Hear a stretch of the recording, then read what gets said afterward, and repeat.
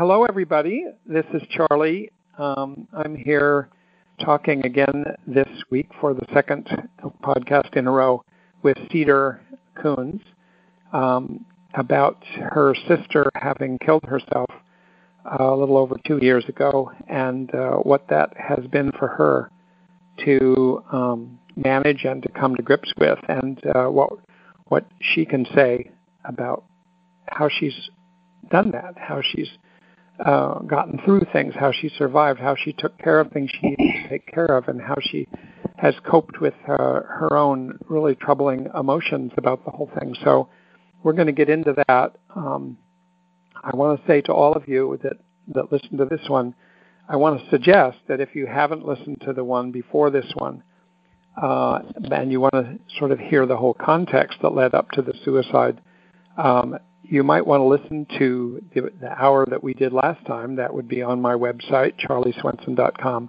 It's also on the website of NEABPD, which is borderlinepersonalitydisorder.com. And if you listen to that, you'll have an idea of who Cedar is, who her family was, where they lived, what they did, and how things evolved up to the point where where things were really spiraling downhill. And I would say, if you read Cedar's blog in her website, cedarkoons.com, about this. By the way, she has a lot of blog posts, and if you are looking for this in particular, as I've learned, you want to go to her blog posts are sorted out by date. You want to go to November and December of 2017, and that's where you're going to find the blog posts, 5 in a row about the suicide and what it's meant for her. So I suggest you do all of those things. But it did become clear in reading the blog that there was a real downhill spiral that took place at the end of her sister Carlton's life.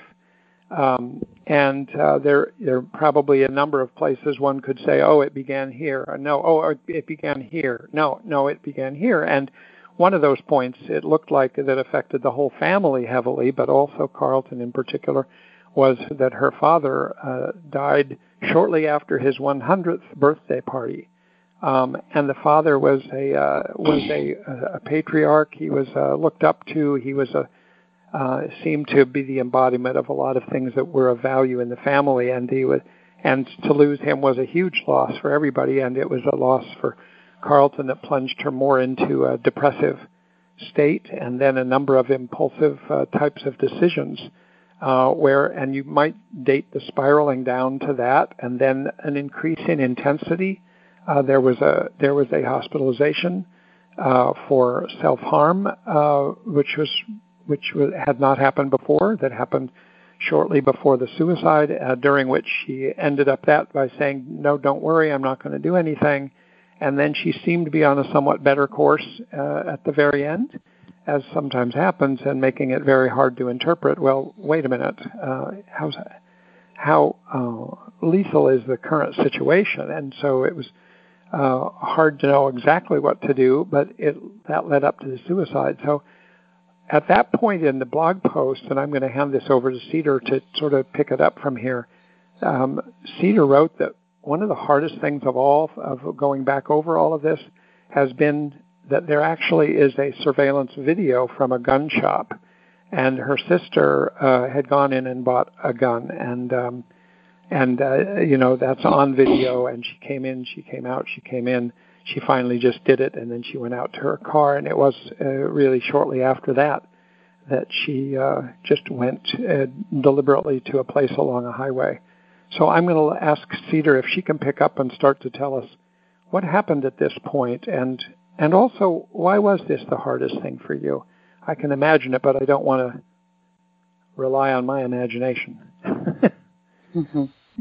Well, thank you, Charlie, and hello, everyone. And I'm really glad to be here again talking about this series of events in my life, which have been some of the most painful and important struggles that I've gone through, that having to do with the loss of my dear sister to suicide. And so picking up where Charlie left off, on the morning of the day she died, which was October 6th, 2015, she had breakfast with her boyfriend who was living with her at the time, and they agreed that they would meet back up in the afternoon. She got in her car and drove off. She was bright and cheery, as is the case sometimes with people when they've resolved what they're going to do to end their lives. And she drove up a highway, I-64, toward Lexington from Louisville. And she stopped in a little town called Shelbyville, and she went into a kind of mom-and-pop pawn shop. And the reason I know all of this and know it in this detail is because after her death, we were very in close touch with the state police when they were looking for her body, and then when they were investigating her death.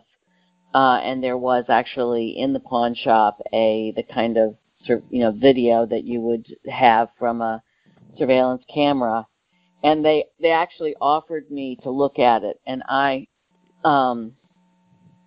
did not want to see it, but just knowing what the contents of it were was very painful for me, because it was, I could see that it was a place where someone could have intervened. Someone could have, if she had called me that morning. She had not picked up the phone when I had called her, and I left her a message. And if she had, called me back, or she had called someone, it's that what if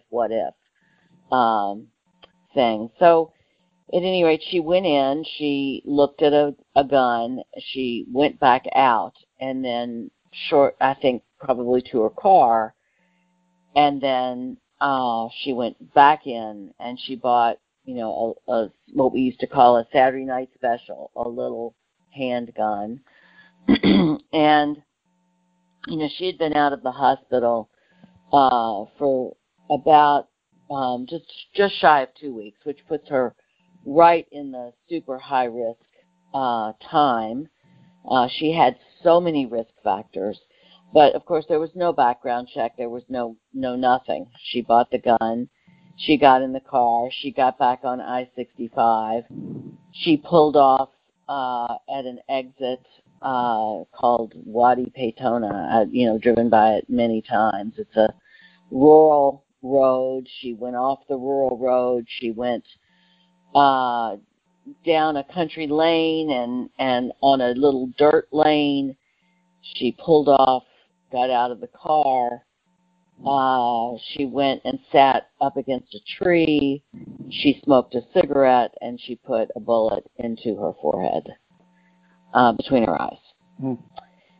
And, of course, later we know that the landowner there heard the report and wondered about it. We did not, that afternoon I came home from work.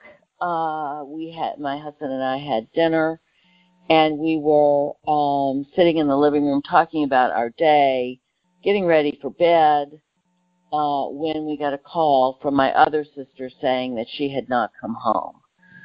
I guess around supper time, when it was starting to get dark, Bill, the man she was living with at the time, called my other sister, Raleigh, and said she hasn't come home.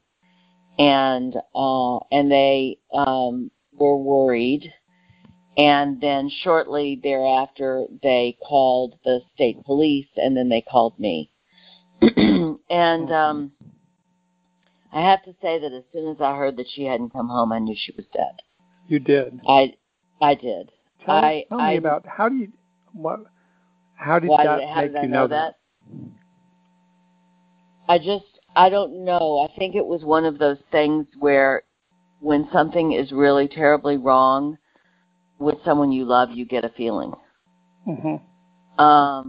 it was it was not a rational. It wasn't like, oh, well, she hasn't come home, she's probably dead. It was a feeling.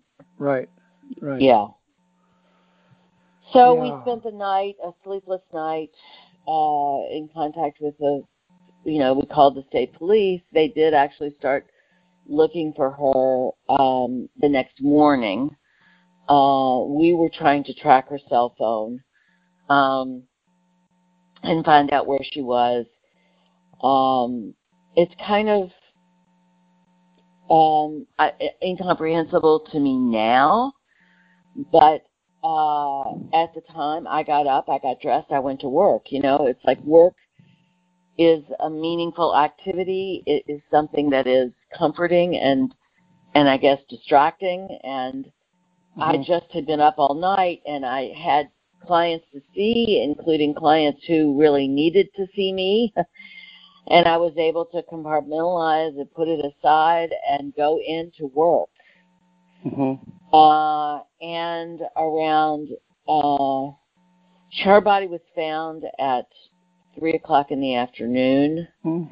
The next day, I got the call around 2:00 my time. I'm 2 hours behind Eastern time, and I canceled my afternoon and went home. I was numb. I was numb, completely numb at first. Once I got home, I broke down and sobbed and just felt frightened, really frightened. I think that's really the main feeling that I felt at first, was terrified. Like, how could this have happened? What's going to happen next?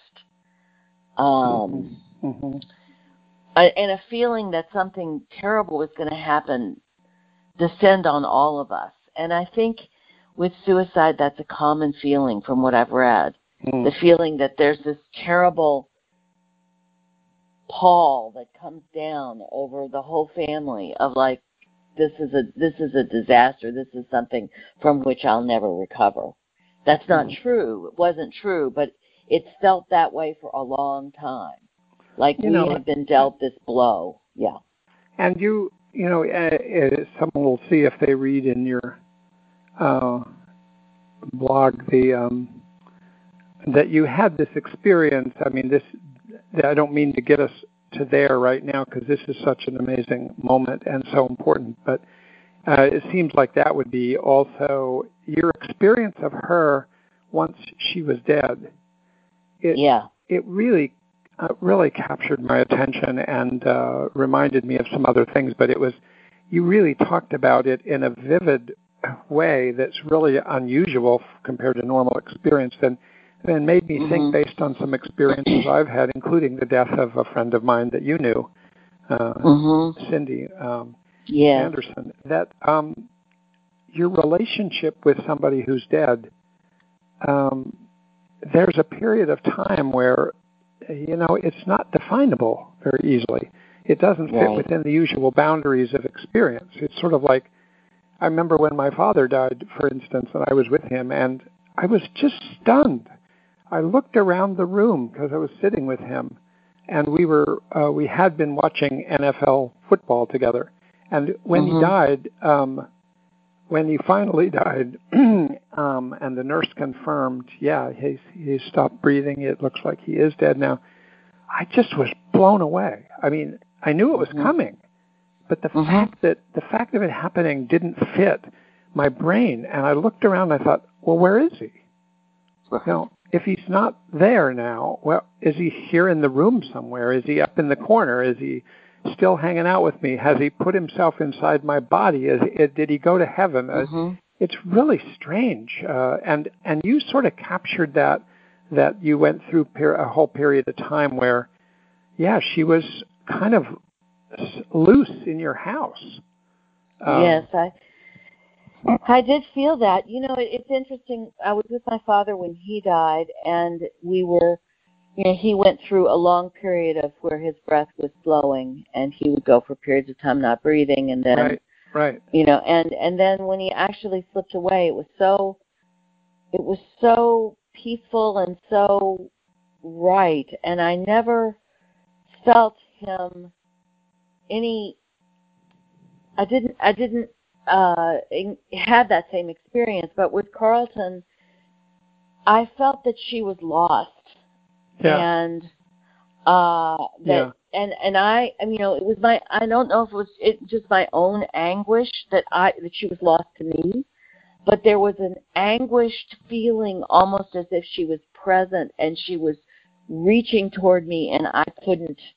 I mean, again, this is sort of the sense our minds try to make of this experience. Yeah. But it was visceral for me, and I really I hadn't slept the night before, so when I got home, I kind of crashed. I went to bed, but I was awake in the middle of the night, and I went into the bathroom, and I felt that her ghost was in there. I don't, it was like I felt her presence. Yeah. And she was in anguish, and I was in anguish. So I don't know, I couldn't, like you said, was he inside me? Was I, what was going on? But it was the unquiet dead. Yeah. And I felt it for weeks. I felt it after her memorial service, which I'll talk about later. I felt it after the graveside service.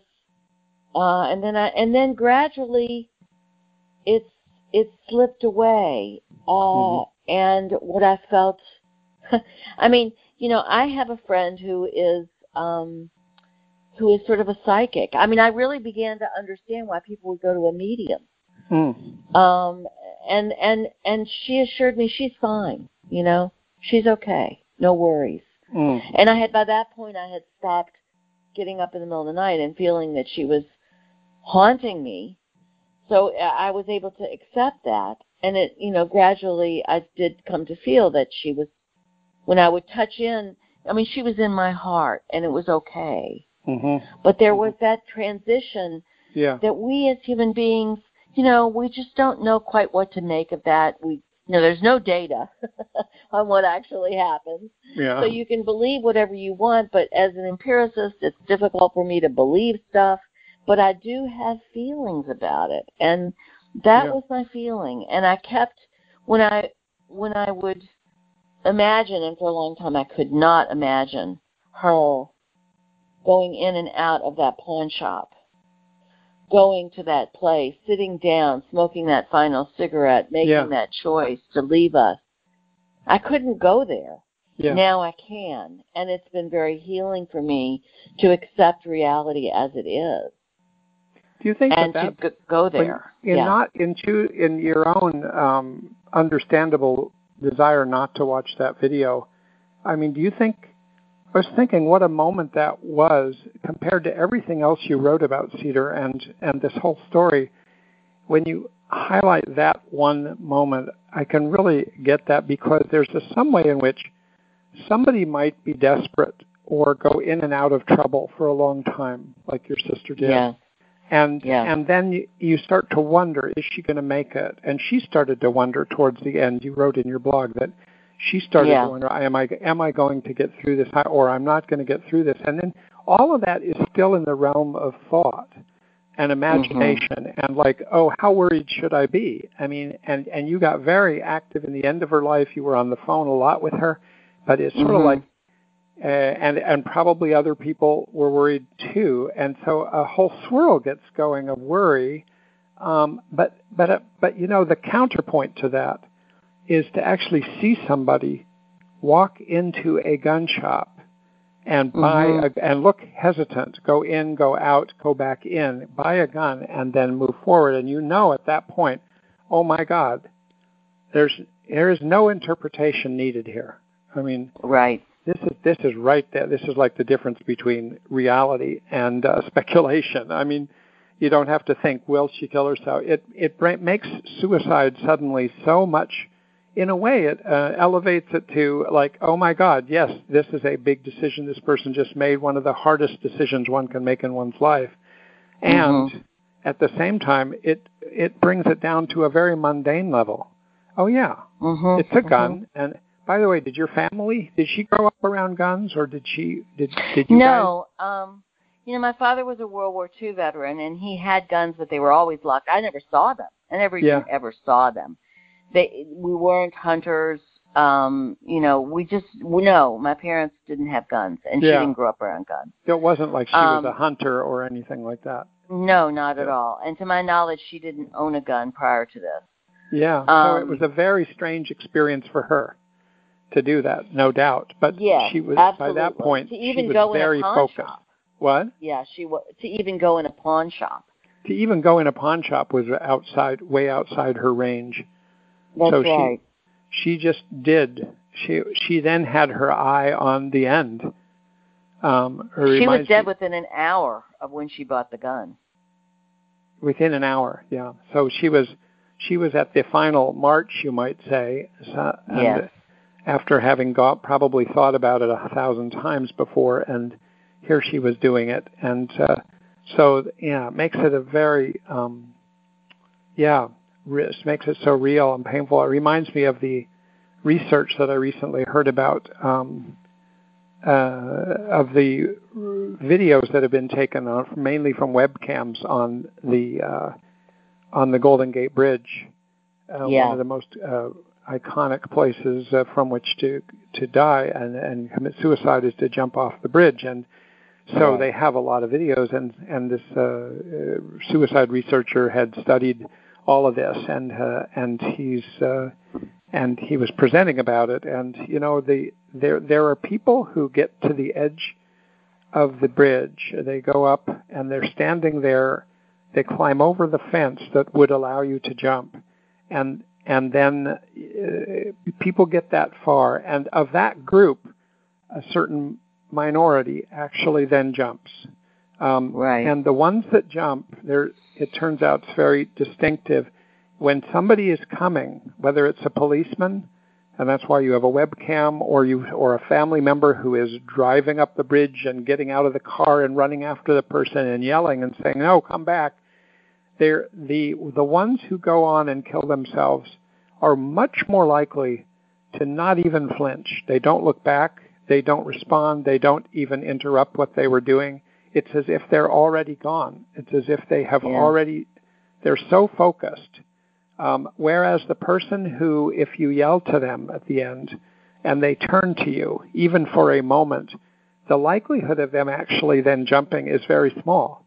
There's something very distinctive about the person who's actually about to do it. And we have to assume Carlton had gotten to that point. And like you said, maybe that helped to explain how she could go out earlier in that day and appear to be perfectly okay, cheerful, because she was resolved. Maybe she already had, in her own sense, found some acceptance with this particular solution. Obviously had a very specific idea of what the solution would be. And it makes me churn. Very chilling, Yeah, it's chilling to think about and to watch these, to see these kind of things, and then to hear that she did that by then. So you flew out there, and what were you confronted with? You then went, and did you see her body? I did. Yeah. I went there the next day with my husband, and I have another sister who is with whom I've never been close, and from whom I am now estranged. This is really the second, terrible loss that's associated. I have my other sister who, Carlton was the middle sister. I'm the youngest. Yeah. Raleigh, the oldest.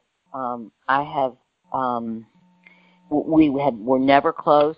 There was always some difficulty. Carlton and Raleigh were not close. I think there was a feeling of envy that Carlton and I were very close. And after my father's death, I had virtually no contact with Raleigh except is what we had to do to wrap up the estate, which was difficult. And then she contacted me when she was starting to be very, very worried about Carlton. Of course, I was already worried myself. Yeah. So Raleigh invited me to stay at her house, which I did do. She on the day before the graveside service, she kicked me out of her house. So it's basic, and that was that. We spoke at the graveside service, and that's the last time I've spoken with her. Which is a tragedy and a loss, but also a relief in many ways. And so I went to Raleigh's, and my daughter and her husband came, and we made arrangements to have Carlton's body cremated, and to have the visitation at the funeral home, and to open up the gravesite. She was going to have her ashes interred at the gravesite, the family gravesite. And that whole process took a couple of days, and it was I was in a blur. I don't remember it very well. I do remember the visitation because similar to, Louisville is one of those places where people live there for generations and generations, and they show up for things like this. Right. And so, people I went to kindergarten with, boys I dated in high school, they were all there. And it was very comforting to be surrounded by that community.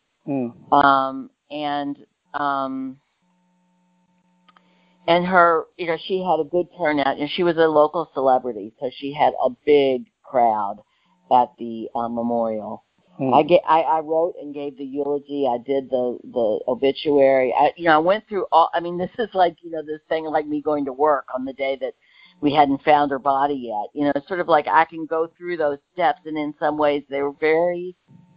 I feel very grateful that I can function in those kinds of situations. Yeah. It was important to me I'm a writer. It was important for me to write her obituary. It was important for me to give her eulogy. There were many people that wouldn't or couldn't do those things at that point. They would just say, look, I cannot do this. I can't even think straight. I'm filled with grief. And other people, like you're describing yourself, actually, sit down and do these things at that point, and it's part of the process somehow. It's part of coming to terms with it. It's not just a terrible burden at this moment, but it sounds like, it seems to me one of the challenges for you from that point on, and it was one of the things I was going to bring up, but I think it comes up time and again over your description of how you've coped with all of this, is that it seems to me you needed one set of skills to be able, in a way, to shut down emotional processing enough to be able to take care of what sounds like an incredible number of tasks to take care of, and just stay on. A lot fell to you for lots of reasons, and you took care of a lot, including these. That is true. My sister Raleigh said, "You do it. I can't do it." She was, she had been involved with Carlton's hospitalization. She had gone to get her and had called, the ambulance and so forth. And she was more stepped back after that. She was angry, and she was devastated after felt greatly ashamed. My family was Catholic. She's Catholic. So there was a great deal of like, this is wrong. And also she was just in grief. This was her sister. And that's not, that wasn't her way of coping. I think this may seem, I think I take after my father, who, my father was a military man. He had during World War II, he had 5 battlefield promotions. The guy was like, he could do that kind of thing. And when when he died, I was his executor. We were all on paper executors, but I did that job. Mm-hmm. And so, I already knew how to talk with the funeral home people and how to get all the paperwork and get the death certificate and all that stuff and what you needed a death certificate for and so forth. And, in the case of Carlton, she, as is often the case with people who die suddenly, her affairs were not in order at all. I mean, in fact, it was chaos, complete chaos. Mm. She had 2 divorces. She had these 2, my nephews, one of the things that I had to do was she and her first ex-husband, the father of her 2 sons, he had sued her 16 times since their divorce. So they were in a constant legal battle. Oh. He wasn't even going to bring one of her sons to the funeral. Oh. And I said, no, he needs to come and I'll pay for it. It's like, and so he eventually did pay for it, and he did eventually agree that it was important to do. Yeah. But, so there were just a tremendous number of details to deal with. And, nobody was going to do it if I didn't do it, except possibly her second ex-husband. Might have been somewhat willing, and basically fundamentally a good guy, but not having the skill set to do it, and also not really that wanting to or willing to. Mm-hmm. And actually, the reason why my sister told me to leave the house was because I stepped up and said, I will be willing to be the executor, and she didn't want me to. Oh. Because she wanted to have a court-appointed executor. Oh. And the court-appointed executor would have been very, very expensive and very, very, essentially, my sister left a suicide note, which left money to me and to my other sister, and not to her children. Mm. Mm. And I knew that Kentucky state law would not find that suicide note to be of sound mind, because she even references her mental anguish during it, in writing it, but also that her children, her disabled sons, that was their inheritance, and that we had no right to that. Yeah. And it wouldn't even happen in court. So it would just be a big waste of time and energy, and wrong. Yeah, but you're saying, this was a wedge, though, between you and your older sister. That's your right. Older sister, such that's just one of those moments that you just hope doesn't happen in life, that puts you on absolute opposite sides of an issue like that you could go either way, but both are understandable, but there's no simple way around it. It put you at odds with each other, and it isn't like you have time to just let that sit and work it out. That's right. It really, it was just one of those things where it happens a lot in families, I think. When someone dies and there's a disarray in the estate and there's a fair amount of resources, often there can be a battle over who's going to control those resources. Exactly. Right. And this happens in families all the time, and whether it's, grandma's pie safe, or it's, the $700,000 in someone's IRA, it's what, who's going to have that money. And, one of the things that my father did, which was, to his enormous credit, was that he divided everything completely equally. Mm-hmm. And he spelled out in his will where every single piece of personal property went. I mean, down to things like his clothes. And, of course, Carlton didn't have any of this. And she had a big house full of antiques and art and jewelry and clothing and furs and you name it, Well, what did happen is we eventually found a will. Her second ex-husband said, "Oh, yeah, we did a will in 2013. I don't know where it is." And sure enough, we were able to go to the courthouse and find it. And, I mean, it wasn't that hard, but I hired an estate attorney. And in the will, she appointed her husband was the first executor, but in the case he couldn't serve, it was me. She never told me about this. Of course, she never said, will you be my executor? But, so, right. Again, in my own process, you're right, it was very distracting, but it also gave meaning to, okay, I can try to make sure that Alex and Peter, her two sons, who are now left without a mother earlier than they would have been, that they get what is rightfully theirs, that no one takes that from them, and that it is, so including mementos from her home and things that, she left for them.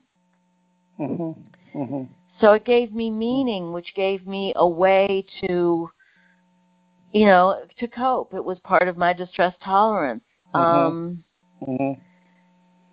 and it was. I think that you. When I listen to this, it's an example of what I think is that this is a particular thing when it includes a suicide, and adds huge other things to come to terms with. But one of the things it seems like is this kind of any death, like we talked about each of our fathers, for instance, opens up a little area of uncertainty and mystery, and a death like this opens up much more than that. But almost every death, it just doesn't. There's what I've been struck by and seen by this age. I'm 68, and I've known people who've died, and I've known enough people who've died. I've known people who took their lives, and it never. You lose control of the end. Even if it's a death that you think is scripted and it's going along, and somebody has a certain kind of illness, and it's clearly they're going to die from it. They do die from it. Still, things at the end do not. They often don't go the way you thought they would. Something comes up that is not settled. Something comes up afterwards that's not settled. It's the whole period leading up to, during, and following a death.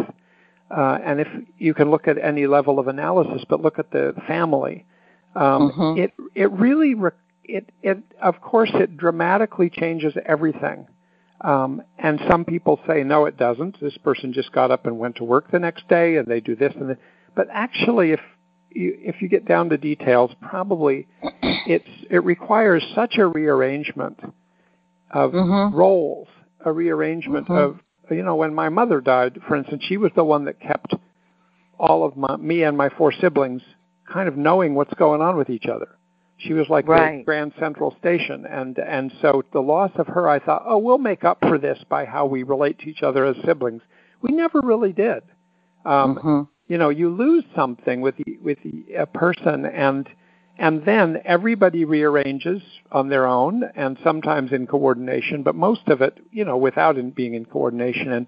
And so it's not surprising that people collide against each other, and different values collide against each other, and with a rearrangement, there's both kind of like an accommodations go on, and I think an end to accommodations. The end to accommodations, and all of a sudden new accommodations are needed, and so it really throws. I was struck by that because you said there was this leading up to her death. It was a certain way, but I think because of many things, including the nature of her, which was to keep her worst stuff worst experiences, her worst feelings, and her worst practices, in a way, out of the wider public eye. Yes. That you might say it's suppressed, or that she's just learned a habit that, no, you don't share these kind of things, and that it's supported enough by the culture around her. I'm reminded when I thought the culture around her, I thought, do I know anything about this culture? You describe it some, and I think, I grew up in a little town of mostly working class people in Oregon, and so no, I don't relate to this. But then I thought, I really do. I mean, in a way, I've known so many people in my adult life, and I play golf. And so if you go to certain golf courses, and you may know this because I think, Louisville, Kentucky is probably a huge amount of golf courses around there. And you go to a golf course, and let's say you're having a totally shitty day. Things are actually terrible, and you have an illness, and you're with somebody else who just lost a spouse, and you're getting in there, and you go to the golf course, and you get in your little cart. And the guy if it's a fancy golf course, you've got somebody that's starting you off the first hole. And from the moment you get there and they take your golf clubs and they ask you if you need anything, you go hit some golf balls, and then you get to the first hole, and everybody, if you say to somebody, hey, how's it going? Everybody says, it's perfect. Right. Things are great, really great. Thanks. Right. And if you know the person, or if it's you yourself, things are terrible. Right. How can things be perfect? How can things be fine or great? It's kind of a way of coping with the fact that we're all living, on a shelf in just one step away from a volcanic eruption of magma that's going to kill us all. It's like, wow, how do you just? I mean, it's a posture, and I think it sounds like your sister had this kind of posture in her own life. I assume that it grew out of the culture, and that there were cultural elements that would support it, and people thought of your sister as a celebrity, and she, a beautiful person, a brilliant, talented person from a good family, and all of this, all of this. But actually, she's somebody with 2 divorces and lost many things, and couldn't keep herself on track, and probably had a ton of failures. And when no one was looking, she would be depressed, maybe unto nearly suicide. And even you, it was stunning to me, Cedar, when I read this, that even you, who knows everything you know in mental health, and then knows your sister, that it was surprising to you to learn so late in life how depressed, that she would actually have real depressions. And you saw it at the end, but I think you wrote that it was surprising to you that Raleigh had said something about her being diagnosed with a bipolar disorder, and you were feeling, I guess I've seen the mania parts, but I've never seen the depressed parts. And I just think, wow, she not that she did it sort of schematically or manipulatively, but she really was able to hide the ugly parts of her emotions. She really was. It is amazing, given that, I'm a mental health professional, I'm a suicide expert, I work with people all the time who are in these, and I know all the risk factors. I mean, the day that she went in the hospital the first time, I was teaching the suicide risk protocol. Yeah, I read in that. my bones, I knew. Oh my God. I knew these things, and at the same time, we didn't have the family risk factors. She did not. She, very passionately disavowed suicide as an option. She said she would never buy a gun. It was too violent. She wouldn't want to leave it. She would laugh and say, I'd never want to leave a corpse like that. I mean, I asked her all these questions. Yeah. And but at the same time, she was so capable. She would go to ground when she was not doing well. She would just hide. Huh. And I do think that was part of the culture. You don't show that side ever. You don't, you never go out with your slip showing, or, it has to be perfect. Yeah. And she was better than the average bear at making it look pretty perfect. Yeah. Part of the reason why I never could live there. I left when I was 17 and never went back is because I couldn't live that way. Yeah. I couldn't hide that and live in that, because there's also a thing of like, what happens with the negative emotions when you don't acknowledge them? Well, they don't go away. Yeah. They come back in all of these other ways, whether it's, drugs and alcohol or gambling problems or incredible, just this depression and suffering. And that is very rampant in that culture, but it's all stigmatized and hidden. Yeah. And, but everybody knows it's there. And it's talked about in whispers. There's a whisper always going on. So, it's, one of the things that went on after her, of course, after she was buried and I went back, and that's when the grief, kind of hit me like a Mack truck, and I spent a few, weeks, kind of not doing that great, let's say. I was crying every day. I was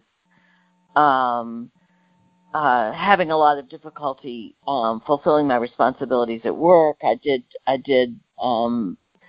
cut back. I took some leave. And it was a very hard time. And then the second week of December, I had to go. We had difficulties because it was the man who was living in her house was also attracted to the idea that he was going to get some money from the estate. And so we couldn't get him out of the house. Once I got appointed executor, I was able to basically get him out of the house. Uh-huh. It was hard. It was hard knuckle. It was hard stuff. I had to go. My daughter went with me, and we had to, get the house in, assess what needed to be done to put it on the market, do something with her clothes, distribute get some of her personal property distributed to family members and friends as mementos, get the stuff for my nephews. That was like the 2 weeks before Christmas, or maybe a week before Christmas. Mm-hmm. And that was one of the most surreal. I was still having the visitation, the feeling that she was present, and here I was, sleeping in her bed. It was, luckily my daughter was there, and she was just wonderful. And together, she loved Carlton so much, and Carlton loved her. And so we grieved together, and we did all this work, and it was very healing. We hired a real estate executive who came in, and they did all these, inspections and figured out what kind of work we had to do. It turned out we had to do a massive amount of work on the place. But it really, that was like, I had really felt the grief at the beginning of the grief, after coming back from the memorial service. And then I feel like the end of the beginning, if you will, was clearing out her house. And that's when, and after that, the tears would only come, very sporadically and often, completely unanticipated kind of. Right. And I never had the sobbing and the loss of the sense of being in control of it again. That beginning part, which was those were very hard days. And that was November and early December of 2015. Seems to me, Cedar, when you say this, that the like the video at the gun shop or the pawn shop, it's another moment in the whole process that's very sensory and very present and very mundane. It's like you have to clear out the house. That means going through the house where she has been and where she has sat and where she has walked and where she has her stuff. And it's like you're really like going through her. When you do that, it sort of brings you right down to this, and it reminds me of how many times my guess is you've come across the same thing in your work, is that how many times after somebody has lost a spouse or somebody, a child or an adult or a parent or somebody very important to you, there is the loss of the person, and there's the person is no longer there. That is a piece of work itself. Like, oh my God, he's not here anymore, and you go out in the street. And you see people and you say, oh, there he is, or there she is. And it isn't that person, but there's something that reminds you they're very much present in your mind. Right? And then there's another thing of not only are they not there day by day, their absence is there. So there's like, we lost a dog that was very important to us, and we would sit at night and we would be reading or watching television or something, and then my wife or myself would think, oh, of course the dog's over there by the fireplace, as usual. And then you look and realize, no, she's not there. I mean, and it's, once again, it's like, oh my God. I think of this is what grief work is the repeated encounter with the absence of the person or with the presence of their absence.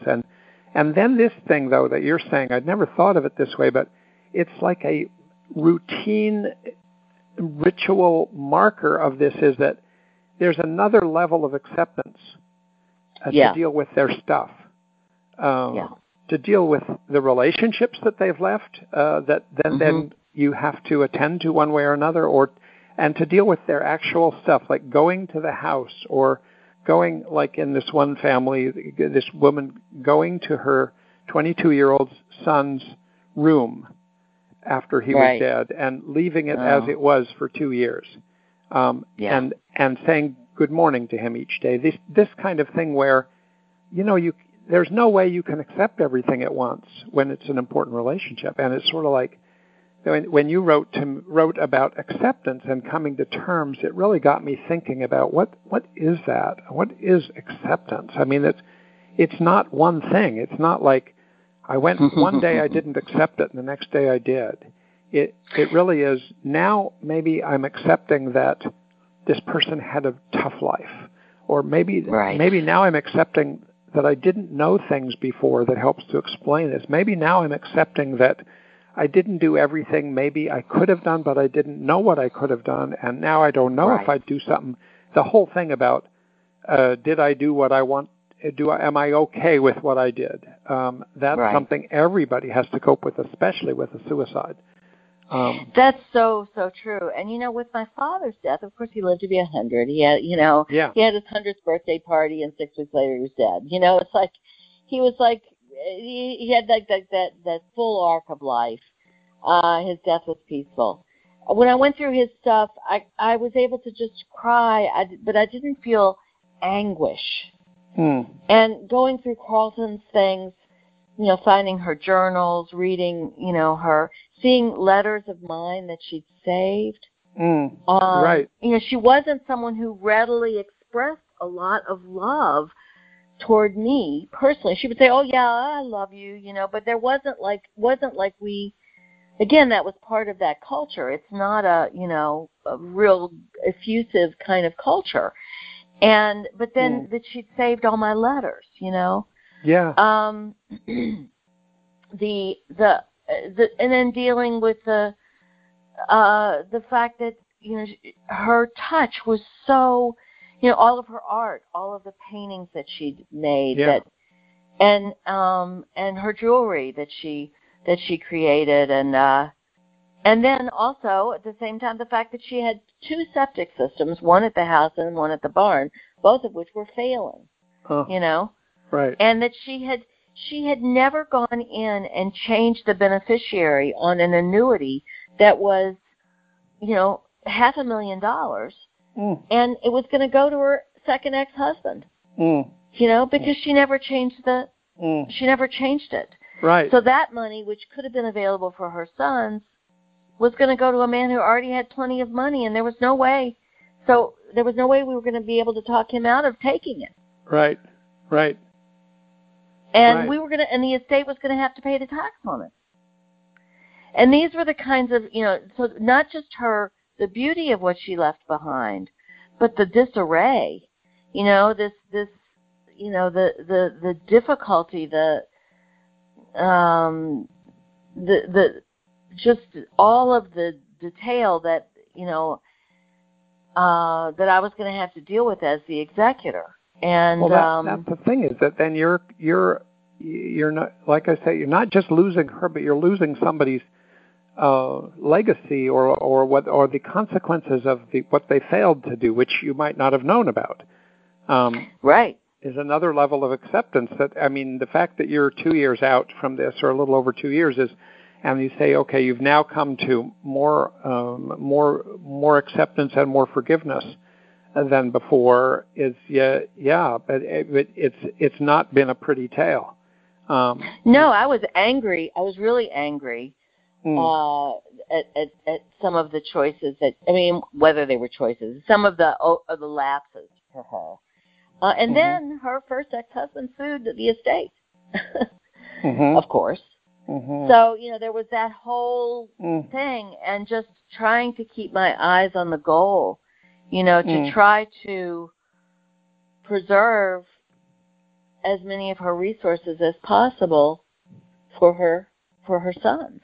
And to also make sure that the kinds of things that she gave to them, which were things like, trips home and, nice things that they wanted, nice clothes, they have Social Security disability. They live, one lives in a group home, the other lives in an apartment, but has like a case manager and so forth, that they had some of these, that they still had a few nice things, that they had come to, my older nephew used to go to the farm every weekend and spend the weekend at the farm, and that was like that was the good thing that made life worth living for him. And so his grief process was enormous, because suddenly he was at the group home, 7 days a week. And that was, he'd never been there before, 7 days a week. Right.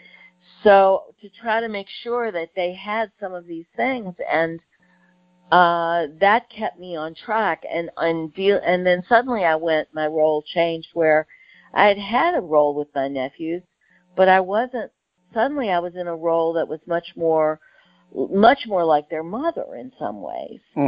Because, I sounded like her, I had similar, sense of humor and so forth, and I was on the phone with them every day, which had never been the case before that. And so these were ways that these were things that were both represented big changes and big commitments, but also represented consoling. Having a relationship with Peter and Alex was comforting to me, and it increased after her. And it also helped me to understand some of that, and getting sued, It's like I wasn't being personally sued, but the estate being sued and dealing with the attorneys, that was her life. That was a lot of what she, couldn't talk about, didn't show to the world, that brought on a tremendous amount of suffering for her. Look, Cedar, I'm looking at the time, and yes, we're going to stop in a minute. So let me say this: I'm experiencing such gratitude of you sharing these things. I really am. It's very touching to me, and that you're telling about this in a level of detail that, of course, one never gets in a situation like this, where you and it also opens up the obvious, which is there's so much more to say, and in fact, the ultimate thing I'm hoping we're going to get to. So basically, long story short, you and I talked briefly before about this, but my preference would be that we schedule to go on and do another one that includes getting to some of now, how did you do these things? How did you stay on track with some of these things? How did you use your mindfulness practice and mindfulness principles or skills, you might say, to navigate your way through this and be able to, at the same time, be effective with such practical things, and also at the same time allow yourself the emotional experiencing that's required to go through this and not suck it up and not just suppress it, which had been a pattern that really did Carlton in, I think. And so I'd like and get to other things too. So will you be willing next week to do another one? Well, I would love to do one next week, but I'm going to be traveling, so I cannot. But I would like to do one very soon. Okay, so let me get back to you about when that would be, but I would think within the next 2 or 3 weeks probably. So let me thank you again, and I'll be in touch with you, but let's plan another one because it opens questions, and I just hope that some people care about going this level of depth into things. There's nothing very neat or easy to wrap up about this, and I really want to get to what it means and I to be appreciate accepted. Pardon? I appreciate your gratitude. It is part of my process to be sharing this because I've worked in the field of suicide, for all my professional life, and it's really a whole different story when it happens, in your immediate family. No, when it happens to you. Yep. Yeah. And I think it could be meaningful to a lot of people to hear it from I hope it is. That's my genuine hope, is that it is helpful and healing for people to know some of these things, that they are things that happen to other people too. Okay, so we're going to stop. I want to tell you to be well. I always imagine you out in these wonderful hills of New Mexico, and I'll be in touch with you about the next one. Okay, thank you, Charlie, and you be well as well. Thanks. Take care. Bye. Bye-bye.